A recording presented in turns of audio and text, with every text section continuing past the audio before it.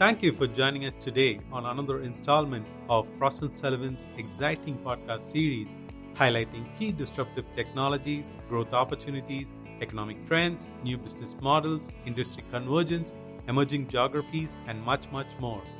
We will now be listening to Renita Das, Partner and Senior Vice President of Transformational Health Division at Frost & Sullivan, explaining what's driving the monumental changes in the healthcare industry at the 2019 Dubai Health Forum.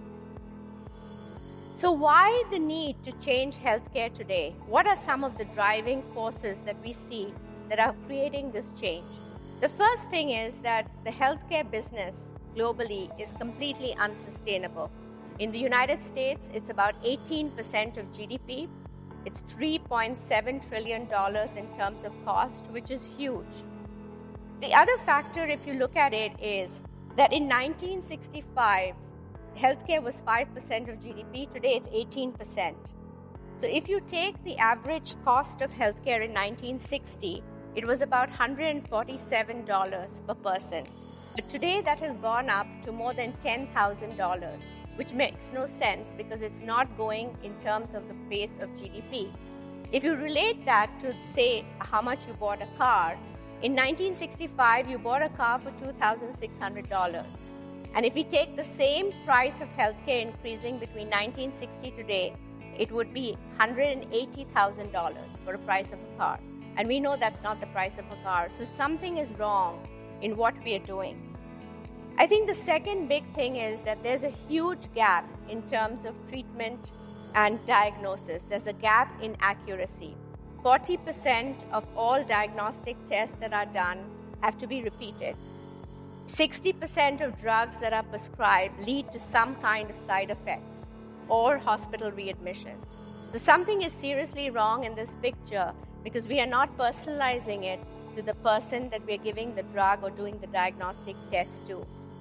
Third big thing that we find in healthcare is that even though healthcare is a science, it's based on scientific facts and principles, less than 50% of healthcare is evidence-based.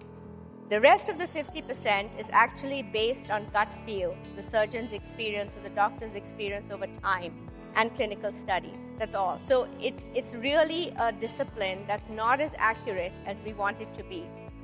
The fourth big factor that is driving healthcare is obviously the aging population. We're looking at 25% of the population being over 65 years of age in the next 5 to 7 years. Japan is already facing that epidemic. So that means, based on the 80-20 rule, 20% of the population is bearing 80% of healthcare costs, which means really that we have to look at where the money is being spent, which is on the aging population. And the last factor that we see is that obviously there's a huge disconnect between outcomes. And some of this is being looked at and reviewed based on the new models of value-based care that we're looking at. So in my belief, I don't think the problem is in terms of technology. I think today we have a lot of technology. I think the challenge today is on productivity, making the healthcare system much more productive. 60% of hospital costs in the United States comes from administrative waste, and we're really looking at a system for how we can make the system much more productive. And in my view, data and machine learning can definitely help by creating the algorithms and the systems by which doctors can do their jobs much more easily and seamlessly. We hope you found this podcast insightful. Check out the space for more exciting updates on the future of health from Frost & Sullivan. To know more about our growth partnership services, email us at digital@frost.com. Thanks again for tuning in.